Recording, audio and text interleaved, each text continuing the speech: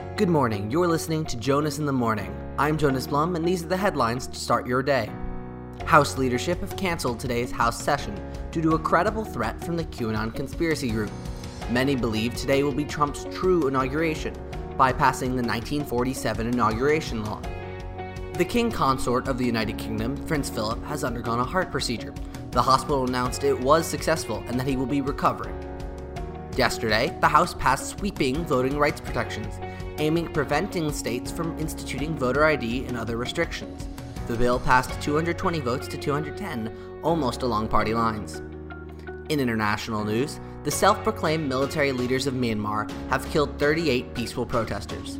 These protests were sparked by an apparent military coup resulting in the arrest of Aung San Suu Kyi, former leader of the nation. And finally, in some good news this morning, Dolly Parton has been vaccinated for COVID-19.